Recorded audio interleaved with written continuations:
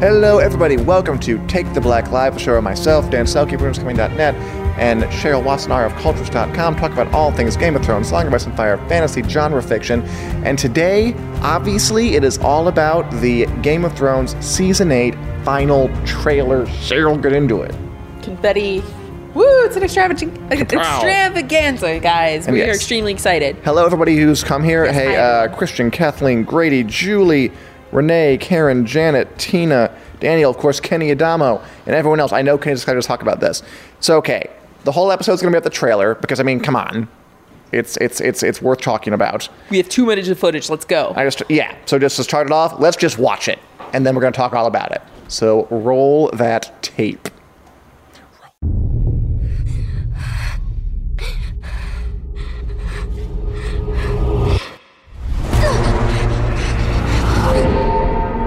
I know death. He's got many faces. I look forward to seeing this one.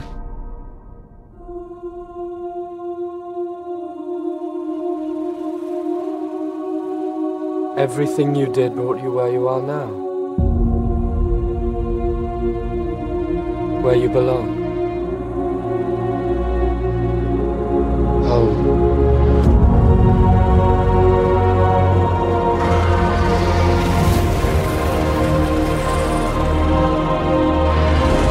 They're coming. Our enemy doesn't tire. Doesn't stop. Doesn't feel.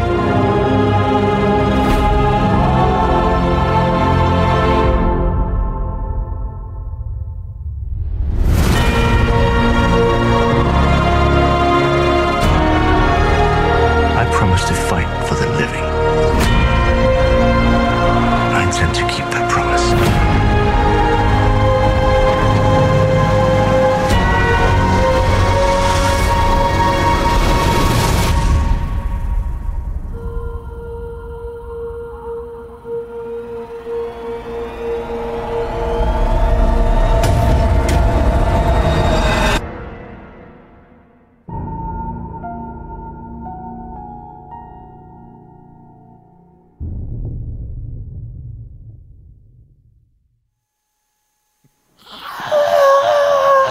It's good stuff, man. It is good stuff. Tell me something good. Okay, let's get right into it. Let's start deconstructing this thing. Let's start getting into it. Let's get funky. To me, this was Arya's trailer. Yes. I thought so. I thought she starts it off. The strongest image I have from this trailer is definitely Arya running scared, because when did she do that? Never. She does not scare easily, and especially the fact that her face is bloodied that way. Oh, it's so brutal. That's gnarly. I mean, yeah, they've actually, she never looks like that. No. Even when she was like fighting the waif and doing her own little chase sequence there, she seemed pretty much in control. And you know what's great about it? They contrast it with her giving her little speech about like, I know death. He has many faces. I'm looking forward to meeting this one. Are you looking forward to it? I'm not sure you are. I think it's going to be really bad for you. It's going to bloody your face and make you look really, really scared. That is the face of someone who has made a bad decision. Arya's made a terrible mistake. She's made a terrible mistake. What a terrible night to have a curse. So on and so forth. Castlevania 2 reference. Great. No, that was great. I mean, and also, I love, so Arya 2, she also has this bit where she's like swinging a quarterstaff around. I know. To me, she kind of stole the show for this trailer. Yeah. Okay, here's a question for you and everybody out there, for everybody. Okay. What has her so terrified? What is she running from? I've seen the theory propagated. I believe this came from Razor Harris. We get some theories in here. Oh, give me those theories first, and then I will tell my theory. Okay. I mean, there are several. Obviously, White Walker, whites, and if we can have that image up again really quick, you can see you can see some people behind her. Yeah. Like, the internet got on this. They lightened up the trailer. They excerpted it. They found everything. So people are chasing her. But, Arya can handle 2 dudes. What's special about these? They're not alive anymore. Definitely. That's new for her. She's I'm imagining this scene is going to come after a long part of the episode where she's just been at the point where she looks like that. Like even Arya has a breaking point, or not a breaking point, but like a point where she's like, okay, this is pretty intense. Yes. Which is cool. Yeah, I mean, I think after 7 seasons of basically Arya Stark is the most badass teenager who exists in the entire world. I think it will be interesting to see this different side of her, because this is this is unbridled terror. This is not. Yeah. This is beyond just the waif is chasing me and I'm going to do some Assassin's Creed through the city of Bravos. This is, I'm going to die here if I do not keep moving. Oh, the stakes are going to be good. The stakes are good. And as we know, like, she could die there, because it's Game of Thrones and they can kill off a character if they want. And it's the final season, so even if this wasn't a show that had a history of killing off characters, the bets are off. It's their season, they'll kill if they want to. And they definitely will. Oh, I mean, people are going to die. Maybe Arya. Dwayne says, I think this is a bit much, but I have heard she could be running away from her mom and dad, or Jimmy. Okay, because get this theory. What if it's not only she's running from whites, but like running from whites of people she knows? I've heard that'd be gnarly. Like some folk have suggested it's Gendry and Sam. I mean, they can't possibly know. It's like their general shape is kind of like that. That'd be cool. I've also heard that maybe, what if the dead folk in the crypts are raised? That's some Resident Evil stuff. That'd be gnarly. Have you heard that one? I haven't, but I'm into it. I know. That'd be pretty cool. That would be a slaughter then, because we know that like Varys and Gilly and Little Sam are all hiding in the crypts, though. Yeah, exactly. I think we have that little shot, too. Yeah. I mean, I tend to think that won't happen just because, I don't know. I mean, let's say they do wake up. Aren't they, like, under stuff? They're also magical zombies. Don't expect that to stop them. I mean, they're magical zombies, but, you know, they still have limits. They can't, like, lift a car. Or, in this case, a very heavy statue. They can lift a dragon. What? No, they can like have a bunch of chains and drag a dragon out of a big lake. Which is still kind of lifting, considering water resistance. But okay. Okay, fair enough. But yeah, that's a really cool theory. Yes. That it could be people who are chasing them. Kaninamo says, Lady Stoneheart, LMAO. Of course, yes. Finally, Lady Stoneheart's going to come here. Catelyn will be raised and chase her daughter down the hallway. Catelyn and Ned, raised up from the dead, chasing Arya down. She'd be scared of that. Okay, we've gone full Silent Hill. I'm into it, but we've gone full Silent Hill. Kathleen Morris doesn't think that was right. I don't really think that is either. But I mean, who knows? She's definitely scared, and I'm looking forward to seeing what the hell makes her that scared. I know, me too. Did we have the shot of Varys in the crypts? Because I thought that was an interesting one, too. Because, you know, so there he is, Varys, and there's Gilly and Little Sam in the background, by the way, on kind of the left. Yeah, they are, those two. So yeah, obviously they all go hide in the crypts, the non-combatants. We should establish that we're looking at, a lot of the trailer was the Battle of Winterfell. There's going to be this huge, spectacular episode 3 night fight between the living and the dead, definitely. And they're going to pull a Helm's Deep, and that's what I immediately thought of when I saw this. I thought of that bit from The Two Towers where they're fighting in Helm's Deep, and then you see like the women and children in the caves back there just kind of like hunkering down, which, you know, accurate. So, and they have said that they're going to have a lot of different genres kind of mixed in here. So I can see the Varys thread with Gilly and Sam where they're hiding and trying to keep their spirits up or deal with that. Possibly deal with zombies that are arising in the crypts. That could be very bad. You know. You know, the battle scene, obviously, we're going to have some horror with Arya, it looks like. We're going to have a bunch of different stuff. So I'm looking forward to that scene as well. And I, like, when you think of, like, great medieval-style battle scenes the past 25 years, I don't know, but Helm's Deep seems to just be the one that comes up over and over. That's because Helm's Deep is basically the best. Yeah, pretty much. It is better than the Return of the King battle scenes. And I will say that authoritatively. It is better. It's just, it's so much more clean and beautiful. It doesn't involve a ghost army coming in to save the day. Oh, right. I forgot about the ghost army. Yeah. And they've been talking up that this is going to be the longest battle sequence in the history of not just Game of Thrones, not just TV, but film, anything. So they're setting the bar pretty high, and I think that's the battle sequence they kind of have to get over. And I think they have a good chance of it. Our bodies are not ready, guys. They're just not ready. Denise reminds us that George R. R. Martin said his wife told him she'd divorce him if he kills Arya. But, he wouldn't be killing Arya. It'd be David Benioff and Dan Weiss killing Arya. So that I think he can get away on a technicality there. That is a loophole. That is an extremely good loophole. And Corinne thinks that Varys will die. Melis Hunter said so last season when she did. She did. And what better way to die than being choked to death by, Tom Stark, a very old Stark from the past. Lyanna rises from the grave, finally, to get her due. Pretty cool. That could work. That could work. Speaking of Lyanna, yes, there's one image I want to talk about. Just Jon and Daenerys, definitely in the crypts. Jon looking upset and kind of troubled. He has pain. Jon has pain. And somebody pointed out that, I think it was David Harris, Razor over on Wick, that he kind of slowed it down. He thinks he's looking at Lyanna's statue. So I think right here, we're looking at Jon's found out his real parentage, found out that Lyanna's his mommy, which means that Daenerys is his aunt, which means that he's been doing some no-no stuff, and is looking at his mother's statue, being contemplative. What do you think? No stuff. He said no stuff. It was funny. Mm-hmm.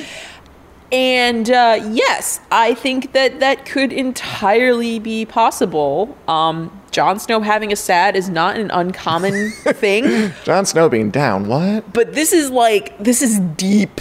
This is true man pain. Before he had only boy pain. This is man pain.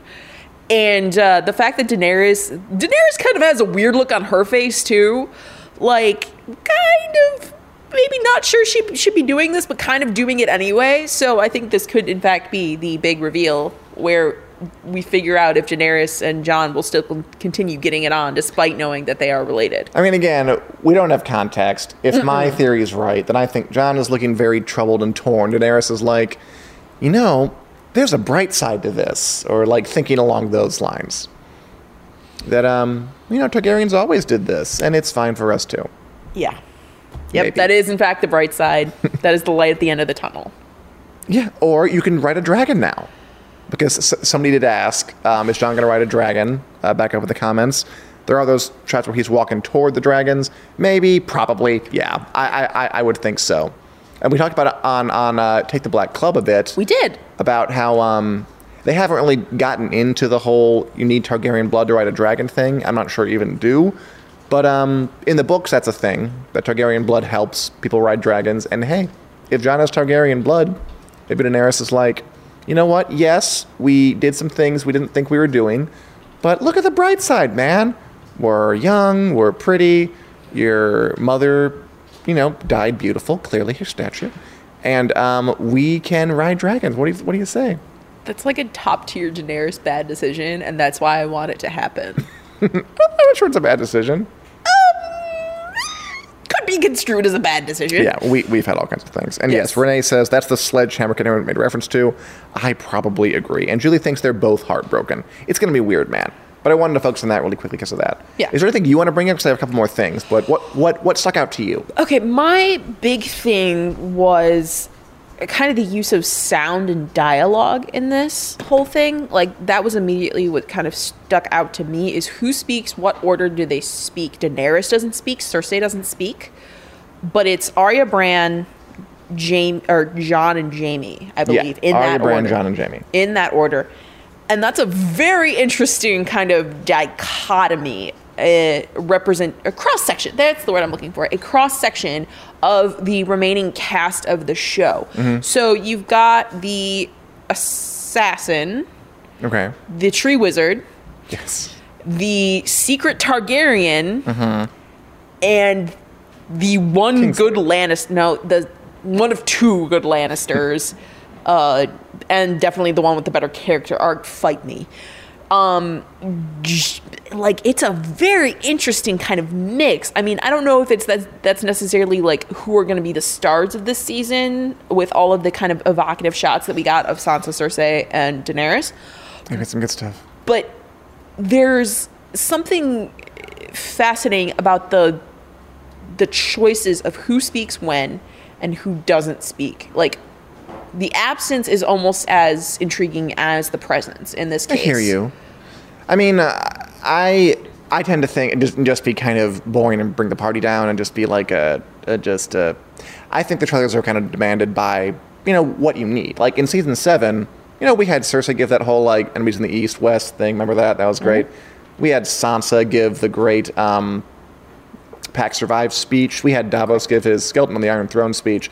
I don't think any of that like really said these are definitely the stars, even though they kind of were the stars of the trailers. Yeah. I think they pick out things that are going to be they're going to work in the moment. Although I don't know if like John telling us for the 18,000th time that White Walkers are bad is really super people need to hear. Like that's not quite as necessary as Jamie. I liked Arya's speech. I thought it was Arya's pretty speech cool. is cool. Again, we already said like she's looking forward to seeing the White Walkers, and she's in for something. She's in for a gnarly surprise, guys. Christian says that the first shot of Cersei and Qyburn, she looks like she has enjoyed some news Qyburn has given her, which she totally does. She has this super, super smug look on her face. I mean, my guess there is that Euron and the Golden Company have arrived. I think it's pretty early, because there's another shot of Cersei that I want to talk about, where her looking absolutely crushed and crestfallen, drinking some wine, which she does. I think in her bedroom there. There's like it's really cool because they hold it for like 5 seconds. And again, just Lena Headey being an absolute beast of an actress, just kind of takes you on this like looks here, looks there, looks into her wine, looks up, and it's compelling even in that little minute. It's a journey, and it is again completely absent of dialogue, and just her face. Her face like is so great. She goes through like 12 different emotions, and I definitely counted, and that's a precise number. No, it's not. Like it is a whole big thing, and it's very interesting to me kind of visually, not the framing of the shot, but what color is Cersei wearing? Dan? Taupe, white. What color has Cersei usually been wearing in these past few seasons? Black, always black. Yeah, she is. It's actually. I think it's her jammies. Exactly. That's it's probably her jammies. But like the fact that we're seeing her kind of divested of what's become her power color, B, a lot of the trappings that she likes to wear, especially on the strong shoulders. Yeah. And can you imagine that even her like pajamas have like giant shoulder pads built in? I mean, look, if I were Cersei Lannister, I would sleep with shoulder pads. Okay, you've gotta have that power feeling all the time. But we are seeing her kind of stripped away, and I'm using that word pretty deliberately, of what we have come to see as her armor. So yeah, totally. We're not just being told that she's in a vulnerable place by her facial expressions, although that's doing a lot of the lifting here. We're being told it, even if we're not processing it, by what she's wearing in the moment. In the costuming, yeah. In the costuming. If we want to pull it up, I know we've skipped around a little bit, but in this same week, let me try to organize this. Lisa thinks she lost the baby is why she's drinking and crying, which just in terms of the plot, I mean, she is drinking again, which you wouldn't think she would do if she had her baby. Okay, I just want to say something about this because I've heard this theory put out a lot. Like, fetal alcohol syndrome, as we know it, is a relatively recent discovery, guys. Oh, yeah. So we're talking recent enough that Aldous Huxley basically predicted its existence in Brave New World. So the relationship, it's been understood in some way, but like it wasn't like legitimately discovered until much later than so you're saying that like don't count on Cersei to be responsible enough to know to stop drinking during a pregnancy. Yes, basically. Yeah, don't count I on can see that. Yeah, but I mean, she got some bad news there. The other big suggestion is she was woken up in the middle of the night to say, "Oh, your brother's dead." Yeah, like Tyrion? No, the other one. No, pretty much. She wouldn't care if it was Tyrion. If it's Jaime, she's done for. Yeah. Especially if she'd lost the baby by that point too. Yes. Like imagine she loses the baby and the one family member she likes. Yes. I'm looking forward to the scene. I hope Lena Headey gets an Emmy this year. I'm sure they wrote her something really, really good. Give Lena Headey an Emmy. That is what my big wish. Well, here's a cool one. Kirsten suggests, maybe she killed Euron. They wed and she killed him when they tried to consummate. That is intense. Some Black Widow nonsense. I'm into it. Sure. why not? Yeah. As long as we're talking about Cersei, if you skip forward a little bit, Richard, I had a picture of her in her costume on the Entertainment Weekly cover. And Jesse, you were talking about her costuming and just kind of the vulnerability and the lack of shoulder pads and lack of armor, different color. She has this new costume, which is all about power. Oh, which yeah. is all about covering, which is all about armor. I mean, Cersei's always kind of had like an armor theme going on in her outfits, but Yes. she's basically like wearing plate. She's like getting to that point. Yeah, like the studying in particular is quite evocative of it. I really am intrigued by the strip of like white, like the blue white, like right down here in her chest. I don't know if it means anything necessarily, but it does kind of suggest that something might be going for her heart. It also kind of picks up the pattern in her shoulder pads too. But yeah, Of course, the obvious is red and gold, those two colors. I'm intrigued by like the kind of the flap that hangs down from her midsection, like kind of between her legs. It almost gives me like a sumo wrestler thing almost. reminds me of the Legend of Zelda, actually. Oh yeah, I totally see that. Oh yeah, Link would totally get away with that. Princess Zelda. Like an armored thing. Princess Zelda's well. That would be Link the can do it fire too. thing. You go into the fire temple and you have to wear that or you get burned. It looks great, and it's very much about her being armored and looking fantastic. And then, yeah, the contrast with that vulnerable. And we're going to go on I hope we're going to go on a big emotional journey with Cersei and have her kind of scale the heights and bump against the bottom and then die spectacularly. Oh, it's gonna be great. Again, is my hope. Lena Headey, Emmy, loving 2K. that already. Loving 2K20? everything Cersei is giving me. 2020. Oh, Julie Davies says she's bent the knee, hence the red.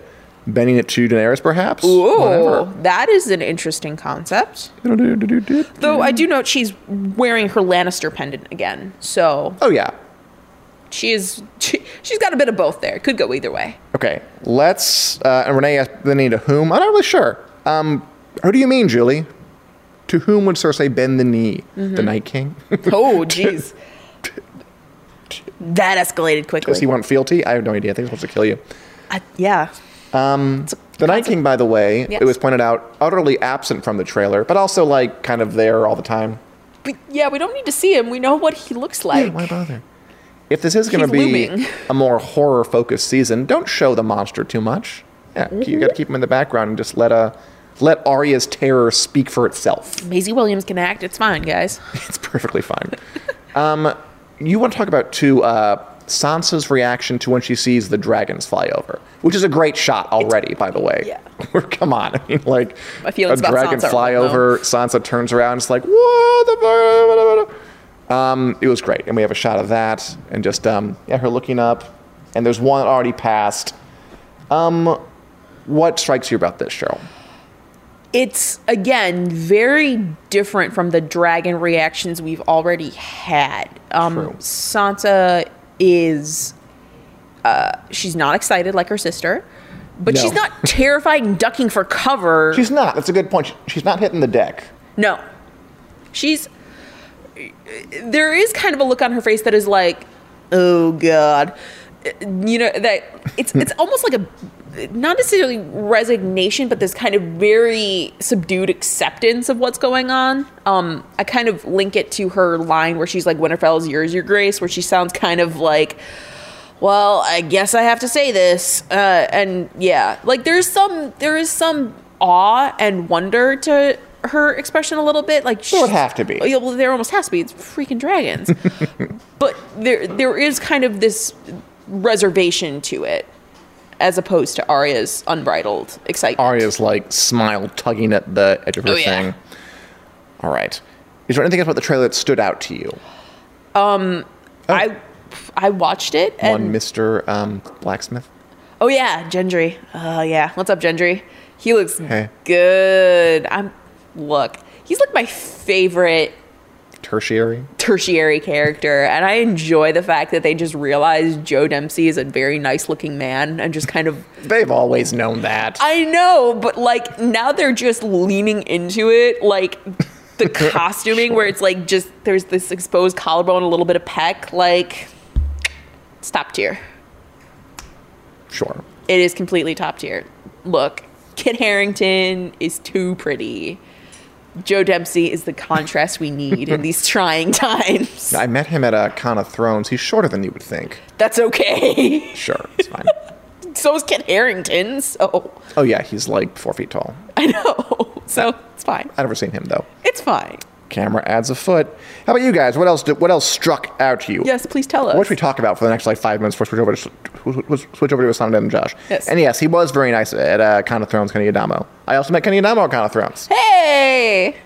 And I'll be back. I can't wait for this one. The next one should be very, very interesting. There's one theory here from... we saw the Golden Company. We did. That's interesting. I mean... It's gonna be interesting, how they work them in. It's. I have this concern, how much room is there for new players? In 6 episodes of television, probably longer than usual episodes, but still. Yeah, I don't know how much you really need to sketch Harry Strickland out as a character, though. Sure. Or how about the Golden Company, as an institution? Because I know that they don't really. They're not going to go into it like George R. R. Martin goes into it, because no one does anything like that.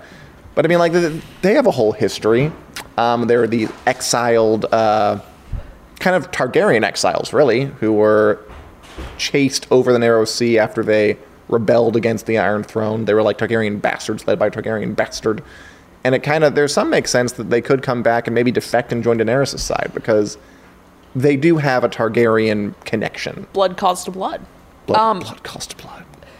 I think unless it's really necessary to the plot, we might not get a ton of exposition.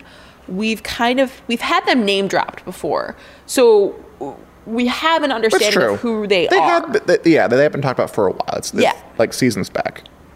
So I don't think we need a huge amount of exposition unless it becomes important to the plot that we have this exposition. What is the snap? Tell me. And Julie wants to talk about quickly Jaime and Brienne.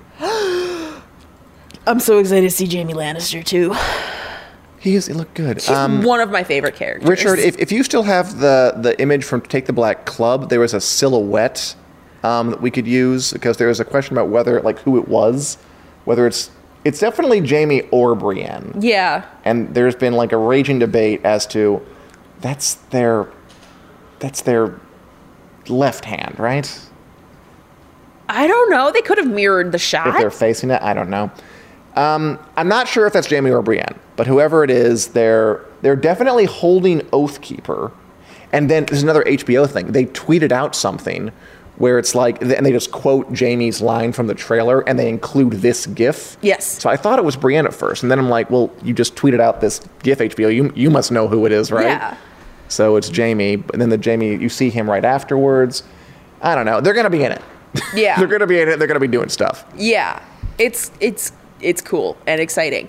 It does, in the comments now, people are saying it's Brienne. It does look like Brienne. It does. You count that hair thing. Yeah. But, I mean, you said her hair didn't move as much. And again, HBO tweeted out Jaime's line with this image. She has longer hair than Jaime does, but she usually wears it so kind of slicked back and tight that I don't know if it's her necessarily. But after a long battle, when sweat gets in the hair, who's to say where it's going to go? It could be. Whoever it is, they're having a real bad time? Question mark? And as for Jaime and Brienne in general, I think Jaime's line when he says, I made a promise to fight for the living. I had to keep that promise. I think that's him trying to argue his way onto Team Jon and Dany. I know. Because, they're going to be like, oh, you're the guy who killed my father, I'm Dany, and pushed my brother out a window, I'm Jon. And he's like, yeah, but I want to fight for the living now. I think Brienne will be very key in swaying people to get him to join up. Because I'm pretty sure he'll join up. Oh, yeah. The only question is, will both of them survive that big old battle? Questionable. Very questionable. I hope. I don't know. I like them both to make it. That they are two people I do want to both make it. I don't think they will. Yeah. At least to the end of the season. Yeah. It's not looking good for Jaime, especially, guys. But that's all I'm going to say. Because we have talked about that before. We have, haven't we? So, yes, we have on this very show. I think it was me and Josh at the time. But yes. Oh, fun. We have talked about it. There's also a great bit, kind of towards the end, where Brienne and Pod are kind of out in front of the army, and they're like on the front lines. They're going to be the first to face him down. Of course they are. And she's like standing so stoutly. Yeah, It's like, Brienne's totally going to go out there, and she wants to be the first in line to face these guys. And Pod's like, I'll do it because I'll follow you, but I'm kind of she's going to mess some shit up. Okay. Anything else? That's fine. It's the internet, man. Anything else that you guys want to talk about? Any other theories you have that we should address, or ideas or images that just like smacked you in the face with their awesomeitude? A few will die. Most certainly, Christian. No question about that. It's going to be intense. Gold Company might be there. Can't tell. Okay. Is there anything else you want to talk about? No, I'm good. In that case... excited.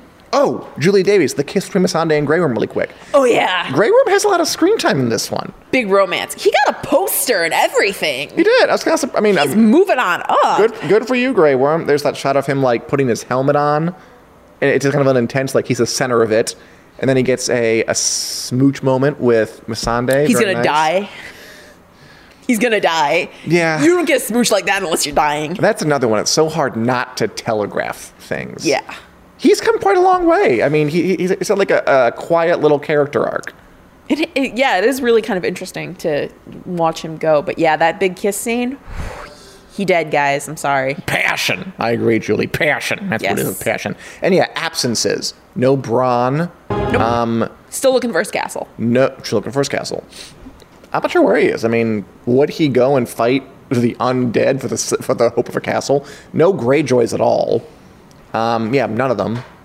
Maybe Euron, like a far, far distant wide shot. Yeah, maybe. vague hint of Euron because of the ships. Yeah. So they were both absent. That's a little curious to me. Mm-hmm. Very little Tyrion. The Hound showed up like, one shot of Tyrion. Very only little Tyrion. One shot of the Hound. But, you can't fit in everybody. No. There's a lot of freaking characters on the show. Yeah, especially when Arya is completely owning the rest of the trailer.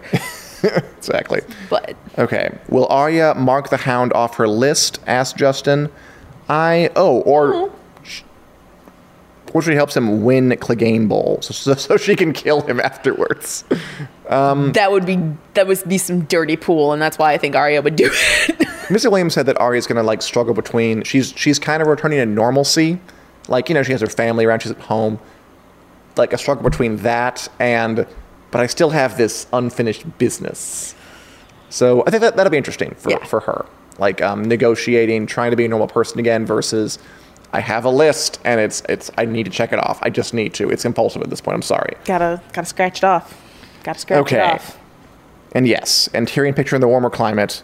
Oh yeah, totally. That last bit, it might be at the Dragon Pit. That's all we can say about that. We don't want to get into huge spoilers. I think it might be. I think it might be him at the Dragon Pit. And yeah, there's more to talk about, but we got to move on at some point. We do. So do you have any other points you want to make before we go to Song That and Josh, Cheryl? No, other than I am extremely hype, and I'm excited to keep hearing your guys' theories. So keep telling us. We don't have to stop this. We can talk about this more next week. Yep. We can talk about it on Winter is Coming, certainly, at a Wit Club. There's a lot to go over. We're hitting it from like a jillion angles. Culturist.com. Yep, deep diving. So. Okay, Cheryl, thank you. Yes. And before we went to Josh Hill, enjoy these coming attractions. Have a good week, everybody. Oh, Ned Stark, will you ever learn? Oh, sorry, I didn't see you there. I'm Dan Selcke, the editor at winteriscoming.net, your one-stop shop for all things Game of Thrones, A Song of Ice and Fire, and genre fiction in general. We here at Wick love bringing you news, reviews, and editorial content, and we're going to keep doing all that stuff. However, for the especially hardcore among you, we're going to start offering even more. Welcome to the Wick Club. The Wick Club is a Patreon-funded effort to provide fantasy and sci-fi fans with even more Wick content. You can join at several levels. For $1 a month, you can enter into monthly swag giveaways and get to read extra columns. At $4, you'll get to watch extra episodes of Take the Black Lie, our weekly chat show, with topics chosen by you. Please be gentle. And at the Valyrian Steel level, that's $10 a month, you get Wick Club t-shirts and access to a new segment we're calling Drinking and Knowing Things. monthly live stream where I drink wine and talk with all of you in a free-flowing conversation about Game of Thrones, fantasy, sci-fi, and whatever else comes up after I've had a few. Just to be clear, we're not going to stop doing anything on Wick we already do, and we're hoping to add more stuff anyway. The Wick Club is a way to produce even more content, and hopefully to get to know some of you better. You can find links to more information below. We hope to see you in the Wick Clubhouse. Valor Morgulis, bottoms up, and thanks for watching.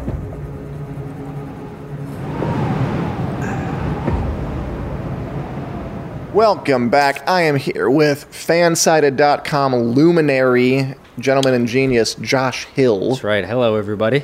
Says hello. Everybody says hello to Josh. Julie says, hello, Josh, and then 4 hand waves. Ooh, hello. 2 times 2. Yeah. Okay, we are here to do A Song of Dan and Josh. I mean, frankly, this week I kind of want to keep up with the trailer, but we're going to do this anyway. Where Josh Hill and I read through every chapter of George R. R. Martin's Song of Ice and Fire and just break down the chapters, what makes them work, what makes them interesting, what makes them special. And today we read Tyrion 2 from A Clash of Kings, the second book in the saga. Josh, what jumped out and smacked you in the face about this chapter? A dead baby. A dead baby. Dead babies are never a good place to go. But no, just that's a potent image to start with. It is dead infant. The dead baby. Tyrion stepping up and kind of being also. I mean, on the one hand, looking out for his family name and looking out for the throne, but on the other hand, kind of showing us good guy Tyrion. He is. This is definitely good guy Tyrion. I mean, this is so. The chapter is Tyrion just having dinner with Janos Slynt. Leader of the Lord Commander of the Night's Watch. Not Night's Watch. Lord Commander of the City Watch. The City Watch. The Gold Cloaks. The Gold Cloaks from the last book. From the last book, yeah. Kind of like, the King's Landing police force. Yeah.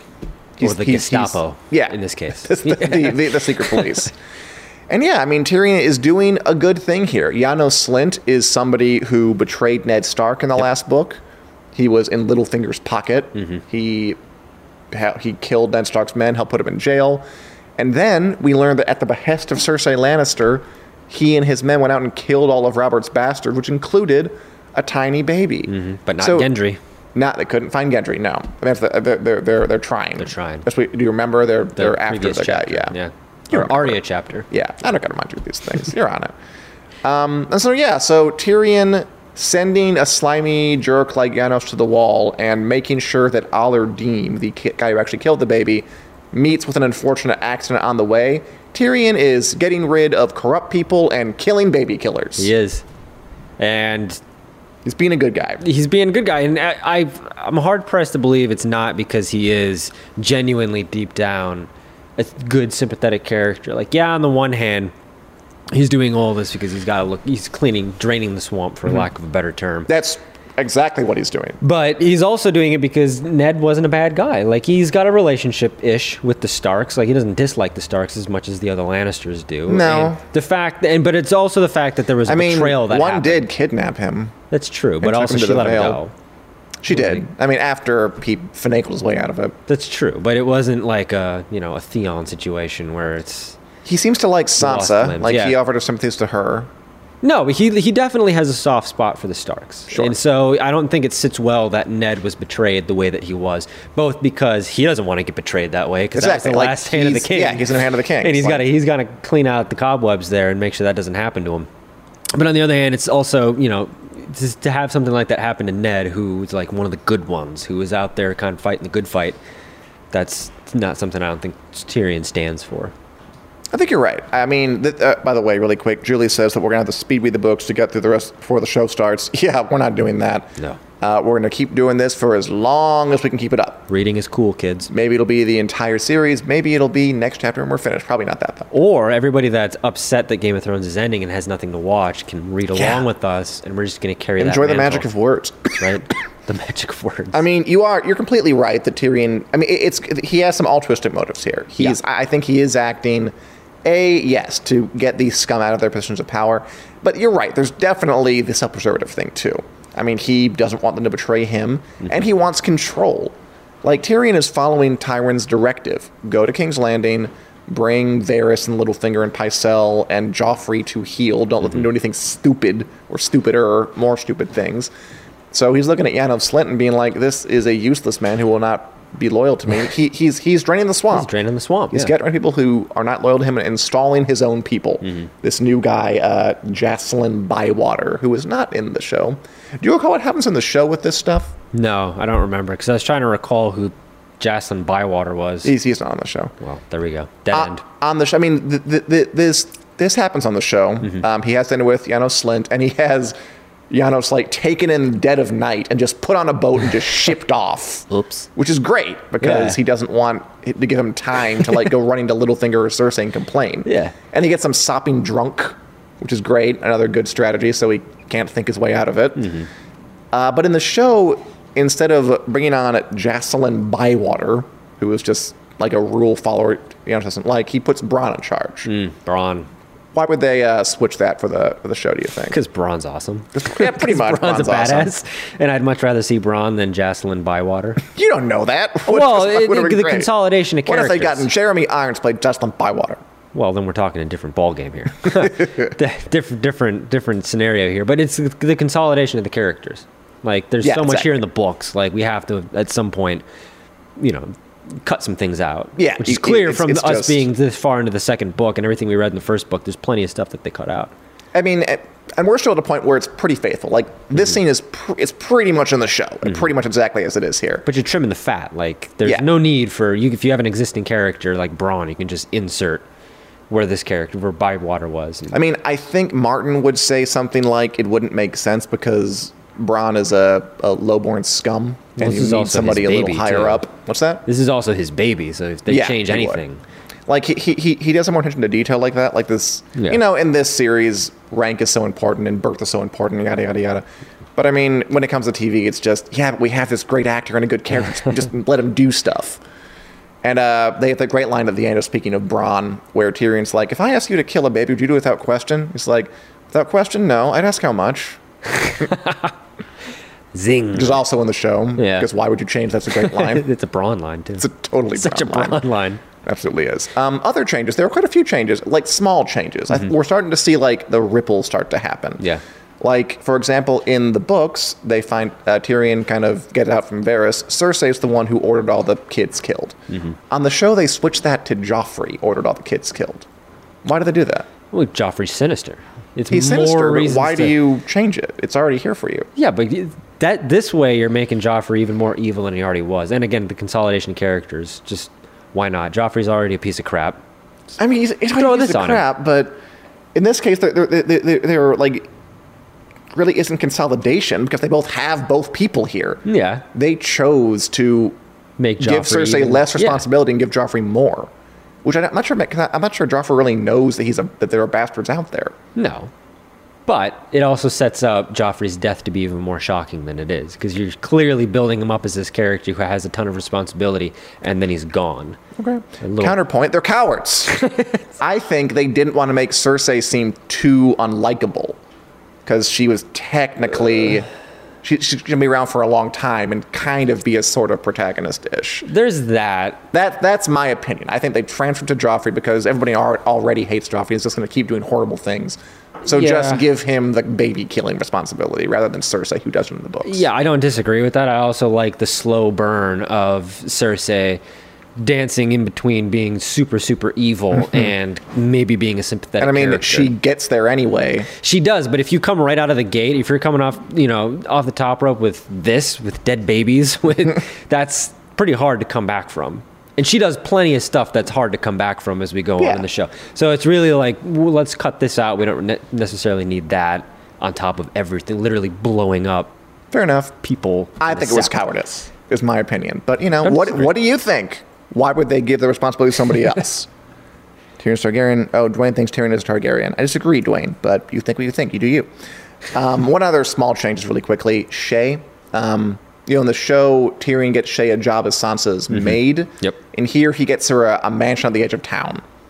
Why that change? I have no idea about that change. I think it's against consolidation. That is against consolidation. Why? Although in the show, you're keeping her around. In the book, you're... Well, she's the same. Yeah, but... She meets the same fate. It's the same thing. That's true, but in one circumstance, you're literally pushing her to the outskirts, and the other one, you're keeping her within the central. Yeah, I think that's it. Where you can go back a little bit easier. You don't have to dance around. Oh, yes, she came all the way back in. And Like, we only have so many sets. Come on, people. there's also that. But you have CGI. And also, then you can, like, have Shay and Sansa interact, which you couldn't have in, Yeah, it's true. if you had her living elsewhere. So I think it's more consolidation. Let's talk about Varys for a second. So at the Yes. end of this chapter, Varys comes in and kind of follows up with Tyrion, just congratulates him, really, on getting rid of Janos so smoothly. And you get the idea they're kind of starting to like each other here. That Varys compliments Tyrion. He's like, oh, that was some good maneuvering there. He completes that riddle from I think the last Tyrion chapter that we jumped ahead and did anyway. I'm gonna read it anyway. 'Cause it's I mean, this is one of Varys' best lines. This is who Varys is. I do love story time with Selcke. This is perhaps the heart of maybe the books in some way, where Varys talks about power. Power resides where men believe it resides, no more and no less. Power is a shadow on the wall, yet shadows can kill, and oftentimes a very small man can cast a very large shadow, referring, of course, to Tyrion being a tiny, tiny person. But you know what? He plays his cards right, and he stacks the deck with people who are loyal to him. Yeah. He can win a lot of influence. I like it.